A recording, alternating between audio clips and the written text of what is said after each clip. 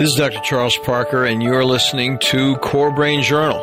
It's the place where I connect both fresh discoveries and interesting different perspectives from advanced mind science with the realities of real people and everyday life down on Main Street.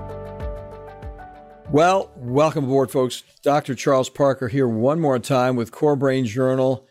And we have so many interesting people here.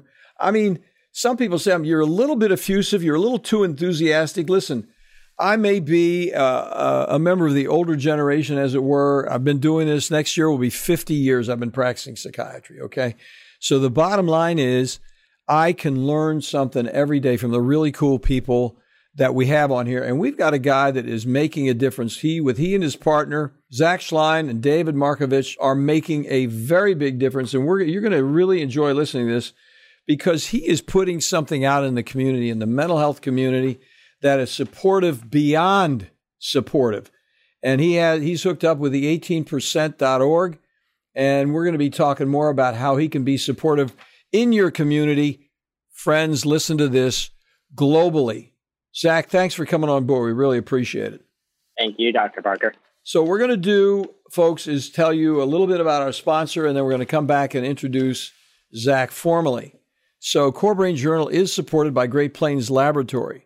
They are deep international biomedical testing leaders for improved, targeted mind science details. We love it.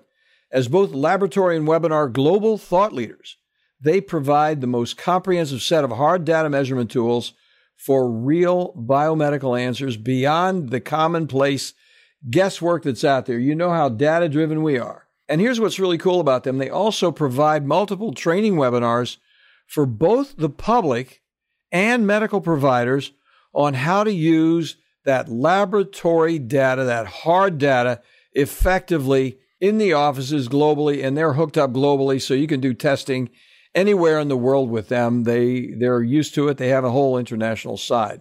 Check out their website for references and testing details, and take note of this offer that they're putting out there.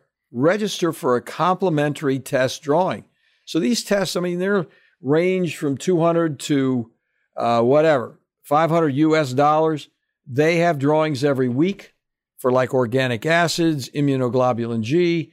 You can find out a lot about it if you go over there to greatplainslaboratory.com/CBJ for Core Brain Journal. And they will have some offers and opportunities over there for you. We love Great Plains, and we really appreciate the fact that we're partnering with them.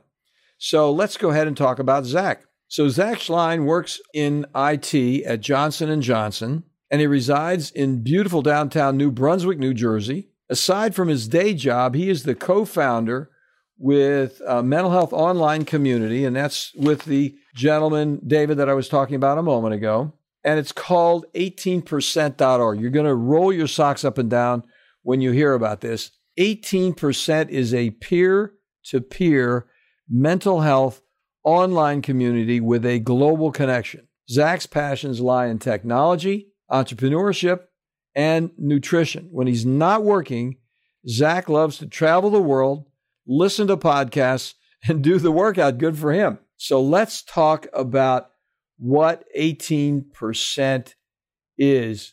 The bottom line is Zach is going to tell us about it. Zach, thank you so much again for joining us. I'm going to let you tell more about it, because I could read this to it, but I think it's much more interesting to hear how you put it together, what the mission is, because as I read it here, it's pretty doggone amazing what you guys are doing. Let's talk about it. Yeah, first of all, Dr. Parker, thank you so much for having me on Core Brain. I really appreciate it.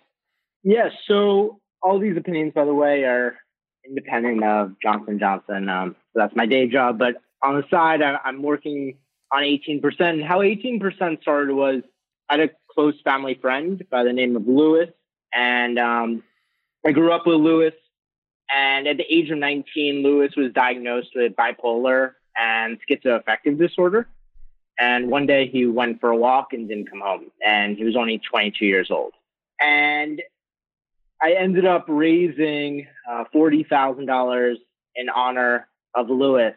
And I wanted to do more and for other people who have mental health issues. And I reached out to my best friend, David Markovich, who has one of the largest online marketing communities in the world, and by the name of Online Geniuses. And he said, why not team up and start a mental health community?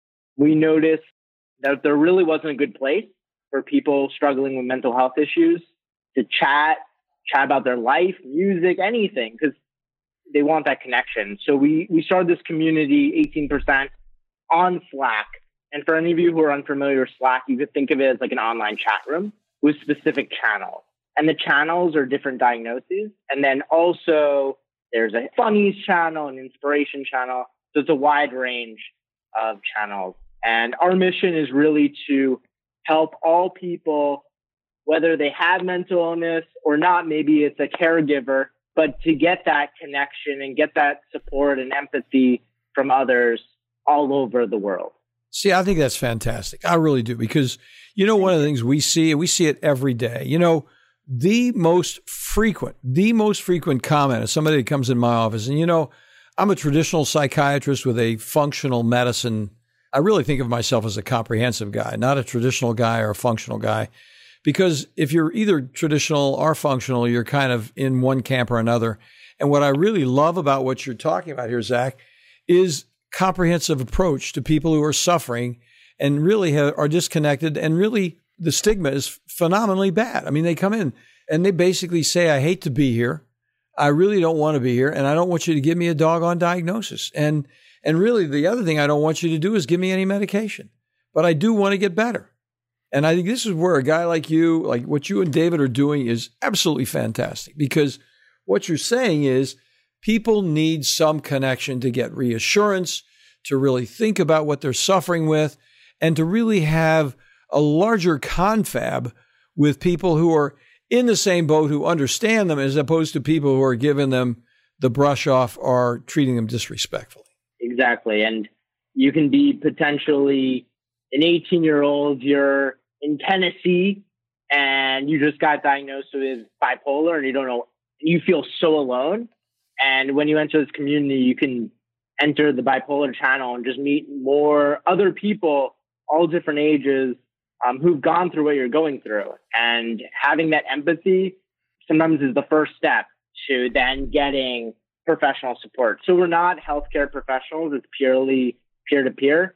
And the nice thing, too, is it's also 100% free. See, that is fantastic. I mean, because, just batting around, I think one of the things is probably, I haven't been there. I mean, I'm just learning about you and just talking to you for the first time. But I think one of the things that would happen would be individuals in that group would be able to talk with each other about what good medicine is and what bad medicine is. Because, you don't hear that very often, what good medicine is and bad medicine. People don't really say, this is counterproductive for me, this is productive. And I think having some hope out there, here's what works for me, maybe it'll work for you, that kind of conversation, because people get lost. Who knows what happened to your friend Lewis? Apparently, from your notes there, it looked like he may have got lost in the river. But the bottom line is, individuals with different kinds of, quote, I don't even like to call it mental illness, some kind of imbalanced function in their brain function, they frequently are extremely isolated and hopeless based on the fact they don't have a connection. And that's what's so cool about what you guys are doing. That's just fantastic. Thank you. Yeah, I think one problem that you see, especially in this day and age, and it's ironic, we're like more connected than ever with like Facebook and Instagram, Snapchat, but we're more disconnected than ever. Mm-hmm. And one thing that you're able to instantly get is that connection through online support. So that's one thing that people really, really need, especially now. So let's talk, Zach, about what this whole thing is. Some people here are not as nearly as sophisticated as you are. Let's talk about Slack a little bit and how they could do it. And innocent, they barely know how to operate the computer. What does this Slack do? How can they get into it? Let's talk a little bit about what you would advise to a new person coming on board about how they could connect with you on Slack. Yeah, sure. So you could be any age. So we have members as young as 13, and we have a member who is at the age of 83. So it really ranges in age. Also, it's global. Like I said, You can sign up right on 18%.org, and it's 18 and then percent spelled out .org. And once you sign up, you end up being added into our Slack community. And again, it's an online chat room. Once you join, if you're unfamiliar with Slack, it may feel a little intimidating. We actually have some automation, a bot. So if you type !guide, or if you say, I have no idea what I'm doing, someone will type it for you. And we have a guide that will come up with explainer videos of how to use Slack. But once you get it, it's really easy to use. So it's really easy to just get up and get started. So there's a link right there on 18%, 18%.org. So if they go there, there's a link to figure out how to work Slack, and you can see a video on it. It says sign up right now. Once you say sign up, you put in your information, and you'll get an email. And once you click on the email, it'll prompt you to create a Slack account. And once you're entered into our Slack community, you will then be able to have the instructions of the guide by just typing !guide, or someone within the community will type it for you once you say, I have no idea how to use this thing. So people are really supportive, and they'll see others, even though it may not even be a moderator. It'll be another member who will see you struggling, and they'll be there for you. So it's really, really a tight-knit community. So the next thing is, it's always reassuring to hear how the community is supportive like that, and that sounds terrific. I think another concern for the population would be, well, there are two things I'm going to ask you in a moment later on about the professional connections, but can people remain anonymous in there? And if so, how do they do that? Yeah, so it's 100% anonymous, which is, I think, really valuable. There are other groups out there that are tied to your name, so others see your name and you may feel uncomfortable sharing. And with 18%, once you join the community, you can use your real photo or you don't have to. You could use a real name or you could use a fake one. And your email is hidden, so no other members know who you are. So when you pop up on the chat thing, it's just going to be the picture that you chose, the name that you chose, even if it's Green Frog or whatever. And you can then be a person in there and be anonymous and discuss what's going on. I mean, I think it's really, really excellent that you're doing that. I think a quick point. Now that question was driven by the very innocent people who don't have any idea about Slack and what to do. The additional thing I'd say about Slack is if you have a community, it's just a great place to be because people can update you. You can talk about things. If you're in a particular part of the community, you can just get regular updates and it'll keep you connected with what's going on that piece of the community that you said, I want to be connected on. It just happens automatically. So one thing that we see oftentimes people will relate to, let's say, PTSD, but then they also have depression. So you could be in multiple channels. You could be in every single channel. So that's what's really nice as well, that you could jump around the channels. And then you could also direct message other members if you feel like if you want a more private conversation aside from it being in the public channel. So if a member in there is saying something that's of interest to you, but you want to go private, you can talk to that person privately and still remain anonymous. Yep, 100%. See, that is so cool. And I think we were talking offline, and I think it's really interesting. I don't want to be intrusive on this question, so tell me if you want to just keep it offline. But, you were mentioning a couple of very important people that have supported your work out there. And I think those of us who are a little more on the geeky side, those names would come up immediately. Do you mind sharing them with our listeners?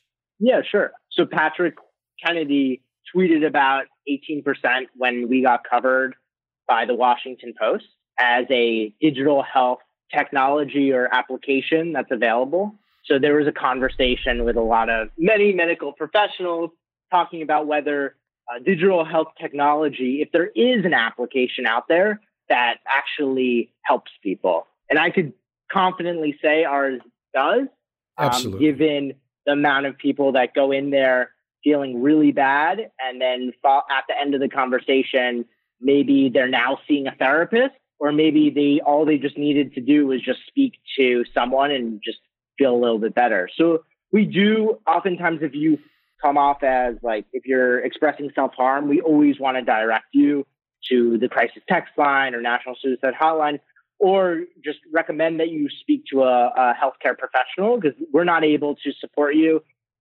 when it comes to if it's continued use of or continued threat of self-harm. That's not what our community is about. Like, we'd rather direct you to a medical professional in that case. But we are an official partner of the crisis text line. So they've been extremely valuable in terms of referring members to our community. And I think we've really helped. Each organization has helped one another immensely. You know, the other person you mentioned was a person that a lot of people don't know. I mean, if you're a physician, a medical professional, one of the people that's got a very big name on the digital side of providing medical care globally, it's Eric Topol, isn't it?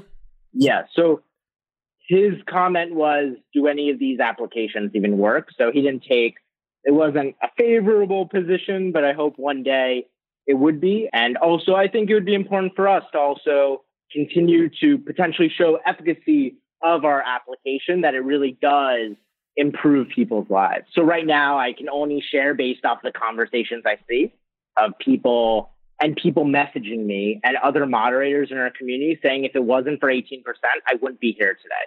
So, and I get this multiple times a week. So I know in that case, it really is making an impact. But obviously, similarly to you, I really do want to show at one point that the data does speak and we are saving lives. I would like to get to that point. See, that's great. I mean, if you could do anything like that, that would be fantastic. You know, one of the things that's occurring to me, Zach, as we're talking about this, is Dr. Topol there's a split going on in medicine, and this is important for you and for your community. And this is going on in all of medicine, okay? So there's a split between mind medicine and physical medicine, and there's another split between acuity and chronicity. So if you're a person that has a chronic condition, that throws a lot of people into a uncomfortable position because they tend to diminish it. Hey, if you're still alive and you're not dead and you have a condition, then it's not serious enough for me to be paying attention to it, because I'm not going to have to go in and amputate your leg. So the people who are in emergency medicine, for example, surgeons, that group, because they're so tied up, their whole skill set is involved with acuity. So chronicity is disparaged very frequently by that group. Not all the time, but it's something to know. Now, what Dr. Topol does is he is very much into really cool tools to manage people from a distance with digital technology. So he's got different tools to measure blood pressure, this and that and the other thing, and report to, you put these devices on and they report to him in California or whatever. I mean, I don't know that technology because that's not my skill set. I'm not on top of that technology, but I am certainly not going to disparage it, because I think the people out in Possum Hollow need to get some serious professional help.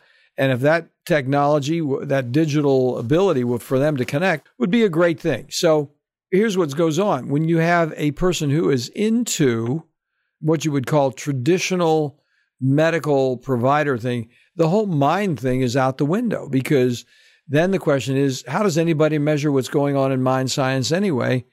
And my point on that, I'm sorry to repeat this, listeners, because I know you know my opinion about this, or you've been with me, is, what are the measurements anyway? I mean, the whole thing with psychiatric science is based on appearances anyway. I mean, we're really not doing data-driven work over there. And what I think we really need to do is become more precise about what we're doing, just as Zach is talking about. So, the whole before and after. And what happens is it winds up then not being hearsay, but hey, we've got some statistics that show that this kind of thing is useful. Now, I'm going to tell you why I know it's intuitively correct, because I know the pain that's out there, Zach, the people that you're really addressing. There's so many people alone in the world that don't have any person to connect with. And that's why I'm so earnestly applauding what you and David are doing in this regard, because there's such a need for it. There's no question that there's a need for it. And how you document it to people who are on the show me evidence side, I don't know. It's going to be hard to do. Yeah, I think that's a good point. And we're just going to continue to, I think, see how the community evolves. Right now, our number one goal is just continuing to help people, continuing to get the word out there and growing. And kind of seeing where this community turns into, and we're learning on the go as well. So we can try to help people who are from the spectrum of being not too severe and they just want connection to someone who's extremely severe. So we're learning on the go as well. I think the real thing for you guys, as you know, I'm sure you know this, you're way deeper into what you're doing than I am, but I think that what we all need to do with Core Brain Journal and with what you guys are doing is we're all trying to bring the actual providers into this conversation. It's interesting to me that providers kind of don't want to be in the conversation because I think they feel a sense of frustration themselves with the limitations that they experience in the actual provision of care. I mean, I've seen this happen with psychopharmacologists, not psychopharmacologists like Stephen Stahl. Stephen Stahl, who's an MD, PhD out at University of California, San Diego, one of the greatest thought leaders in psychopharmacology. He's not frustrated because he's got answers for every doggone thing from genetics to drug interactions to the whole thing. But I think a lot of providers out there are mixed up about what to say because the criteria for diagnosis and treatment is so mercurial. It's so superficial. I mean, if we're treating human beings in 2018 when this is recorded based on appearances, if this is the criteria, then it's going to be hard for anybody to register any expertise. And it's why the reason we are so happy having the sponsors we have, so happy having the guests that we have on who are really data-driven, because it brings hope to a community that is lost and needs some help. And the next thing is for any way I can help you guys get to the medical community. I think it'd be very, very good for your community to say, hey guys, this month we're going to have Medical Doctor Awareness Month. So everybody that's on this call, let's get some way to get the medical providers hooked up with what we're doing here. That would be an interesting objective. So, and have them check in to somehow codify themselves as medical professionals and see what their own numbers are about participating in the dialogue, which would be a very doggone interesting thing. We're open to all types of conversations. I think it is interesting. And I think one thing that I've also heard is around early intervention. How do you get to someone who has potentially depression where they may not have seen a provider for 4 years and it may be much, much worse in the future? So I think there's a lot of amazing technology out there. Maybe we can help with that in terms of early intervention and really helping people get the support they need in earlier time in their life. I'm going to go offline later on after we get done, and I'm going to talk to you about some ways, because I think there's some ways we could partner on that. And I don't want to be self-serving by talking about my stuff with you publicly here, but I'm going to talk about it offline, and you can see whether you want to, because I'm having some ideas even while we're talking about it. And I think that it might be a way, because we have I'm going to say real quickly what it is. We got over 250 interviews with people like yourself who are providing niche things, and it's all free. It's sitting out there.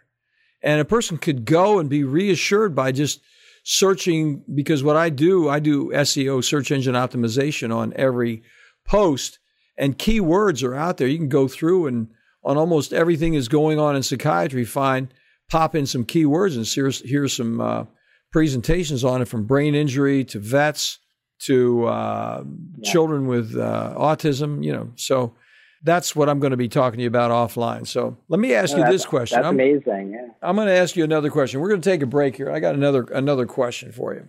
When we come back, we're going to take a break.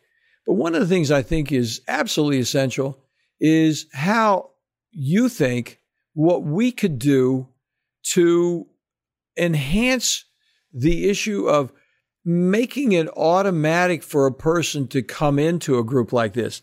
I mean, I would like to, and I know I'm putting you on the spot. You may not have thought about this before, but I think the next thing to help you go where you want to go would be some way to have it become more automatic, that a person would say, this is something you want to go to as part of your recovery and something you might want to consider. So I'm going to ask you that question. We're going to take a quick break right now. And folks, we'll be back in just a minute to see if we can get any specific answers on that from Zach when we return.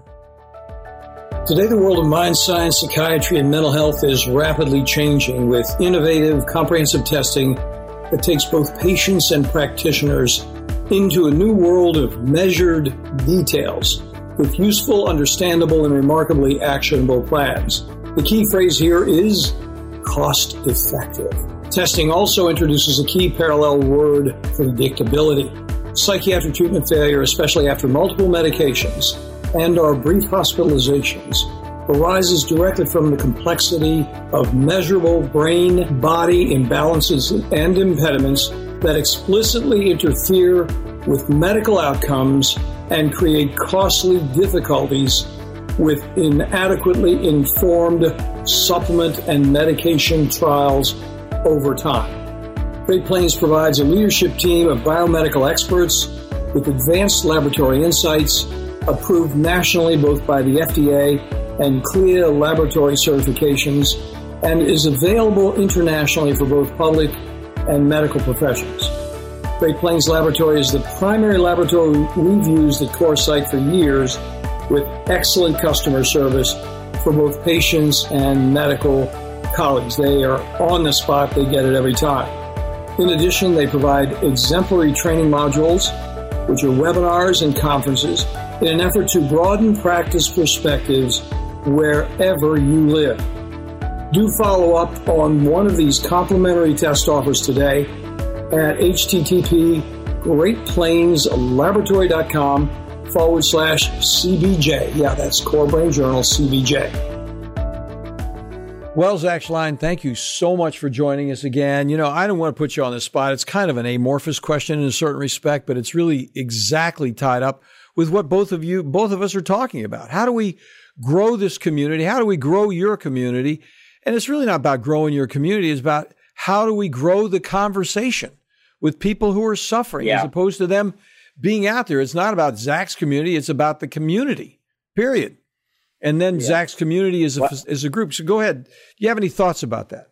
Yeah. So I have 3 ideas. I think you are actually doing it. You are providing exposure to 18% to a really amazing community when it comes to medical professionals. And I invite anyone who's listening as well, if anyone wants to have a conversation with David or myself, to feel free to reach out to us directly. And there's a contact form on 18%. We're always up for a collaboration, ideas, and continuing to become more and more innovative and leverage technology to support individuals. So I think you're doing it by just sharing. And another idea, we've actually spoken to a number of employers, and there are actually a few employers right now, I prefer not to disclose who they are, who actually make 18% available to all of their employees. It's not affiliated with the company, but rather it's offered. It's available. It's treated the same way as the crisis text line. And I think as an employee, an interesting statistic is the number one reason for people for absenteeism is because of some sort of like mental health condition, whether you're just feeling blue or maybe you're in a really bad state and you're just feeling comfortable sharing with your employer. And I think by having this community accessible to you at the workplace, it can be really valuable. And what's tough about, like, for example, Facebook is you don't want to be on Facebook at work. It may come off wrong. But if you're at Slack, first of all, a lot of companies actually use Slack internally. So if you're in 18%, no one will bat an eye. But it would even be a plus if employers encourage or make available so they won't penalize you for being in this community. And then third is schools. Oh, yeah. So in terms of like counselors being aware, or even therapists being aware. So we see a lot of members actually coming from their own therapist. And again, we're not a replacement to your therapist, but rather we supplement. So maybe it's 1 a.m. and you can't sleep and you can't get in touch with your therapist. You could jump into 18% and be like, hey guys, I can't sleep. You say why you're feeling down. You got it off your plate because you have no one else to turn to potentially, or everyone else is sleeping, and then you go back to sleep. So I think these different pillars can really make 18% successful and also break the stigma, end the stigma.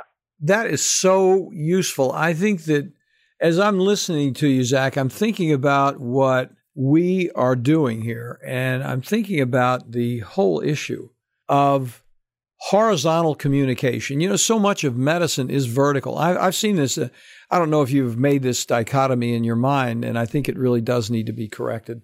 But what I see happen so often is people are in shock that I'm talking to them and seeking partnership with them. And I tell them, look, I'm the complaint department. I'm not, the issue is if you don't complain to me, I don't know what I'm doing. I know something about what I'm doing, but the only way I can know what I'm doing is if you actually tell me what's going on. And my mission for you personally is to train you so you know what the objectives of treatment are, and you can actually report them to me with every single medication, what we're doing, what we expect, and whether it's working or not. And if we don't have that kind of dialogue, we are not doing our job. I'm personally not doing my job, and you can hold me accountable. That is definitely the way. And I do that all the time. I actually see that first of all, that's amazing that you create that partnership and trust with you and your patients. And I see that in our community where members will say, I can't stand the medication I'm on. And what we have instructed moderators to do, many of our moderators come actually from the crisis text line. We actually say to our members, listen, just speak to your doctor, your medical professional. And some of them are too uncomfortable. And we could only do so much. We could only encourage you to speak to your physician. And we hope that the culture changes where the physician has that two-way conversation of what works, what doesn't. So you can potentially change dosages or potentially change medications if there's other medications that would potentially work for you. Yeah, I mean, pardon me, I get a little excited. I get interrupted because I get excited about what you're talking about. But I mean, that is really a very cool thing. And actually, while you're talking, I'm thinking about informing my entire practice. I mean, this is one thing. Obviously, this crew that's listening right now is much larger than my practice. But I mean, if everybody here that's on this call says, I'm going to take this little card. What I'm thinking about is another thing. I don't know if you've done this already. I don't know if it's available on your website. But I'm pretty doggone excited about this conversation. I think if you had a PDF download that just on one page listed the links for the topics at Slack that your teams cover, that you could take a PDF download, print it up on one sheet, do it like a one sheet, just as if you were doing a one sheet media information thing, like I've got a one sheet thing for interviews when people want to interview me on a podcast, but just do a one sheet for 18%. And so then they could take that one sheet into their doc and say, this is something that's helped me. And here it is: divorce, suicide, autism. And just they could then take it to their doc. It'd be a great way to start that conversation because the docs have so many more connections with the recovering community. And if they did that, if every single person on this call right now had a PDF that they could download and take to their doc and say, here's a community that's out there that helps me or could help someone else, bingo. I mean, that is a very, very, pardon me for getting enthusiastic about my own idea, but I think it might be helpful. Oh, for sure. Do you have that available already? So on our main site, we have a list of the resources that we provide, like in terms of the symptoms. Yep. And then we do have a one-pager that I have distributed, but that's definitely an idea of adding that one-pager to the homepage. And of course, you can just sign up right away, and it takes less than 10 minutes to sign up. And then you could also show the community to your doctor. Because the nice thing about Slack is that's also a desktop app and a mobile app, Android as well as iPhone. Oh, that's extremely cool. So you can be on the go with this app anywhere you are. So you could even show the doctor, hey, this is the community I'm in. Have you heard of, do you know what Slack is? Like, it's been really helpful for when I'm really down. So, but I think that's a great idea, providing that one pager on the homepage. I'll tell you, it's very exciting talking about you because actually I didn't realize this about you when I was reading your material prior to the interview, but I think really the future of medicine is based on that horizontal communication because it's really patient-centric. It's enlarging the conversation into participatory medicine, which is what Topol's point is. He's always talking about participatory medicine. And I think what we have so much non-participatory medicine because we have a profoundly, this isn't everybody, but I'm telling you, it even happens in psychiatry, oddly enough, it's vertical. There's so much vertical medicine going on. It's unbelievable because I have people come in for second opinions, a full 95% that come in for second opinions. I asked them some basic questions about what the medicine is doing, and they said, no one's ever asked me that before. I mean, and it's a really basic question about what the antidepressant is supposed to do, what the stimulant's supposed to do, and having some kind of criteria. I'm going to just say this because you get a kick out of it. Like, I'm big on numbers. I think numbers should be introduced to psychiatry. Numbers that you can use in the office that are just completely basic. So I say on a scale from 1 being face in the dirt depressed, I don't care if I live or die, to 10, I feel fantastic. Where are you from 1 to 10? Now, I have to tell you, there's peer-reviewed evidence on that question as being useful. And I use it every day with every single med check I do for anybody that has any kind of a depressive quality going on. And I assure you there are plenty of them. And that comes from a friend of mine who's since passed away, died of cancer, MD, PhD, from Emory University. He was a researcher down at Emory University in Atlanta. Very cool guy. He was on the speaking circuit with me.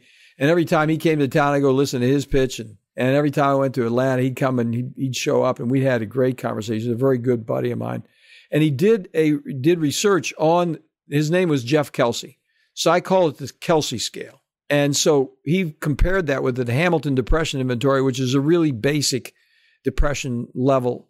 And basically 7 or more compared to remission on the Hamilton Depression Inventory in a very provocative number of research participants that he interviewed. So if you say to a person, they come from 1 to 10, and they say, I'm a 5, well, they're not where they need to be on their medicine. You don't have to say, how does it feel? What do you think?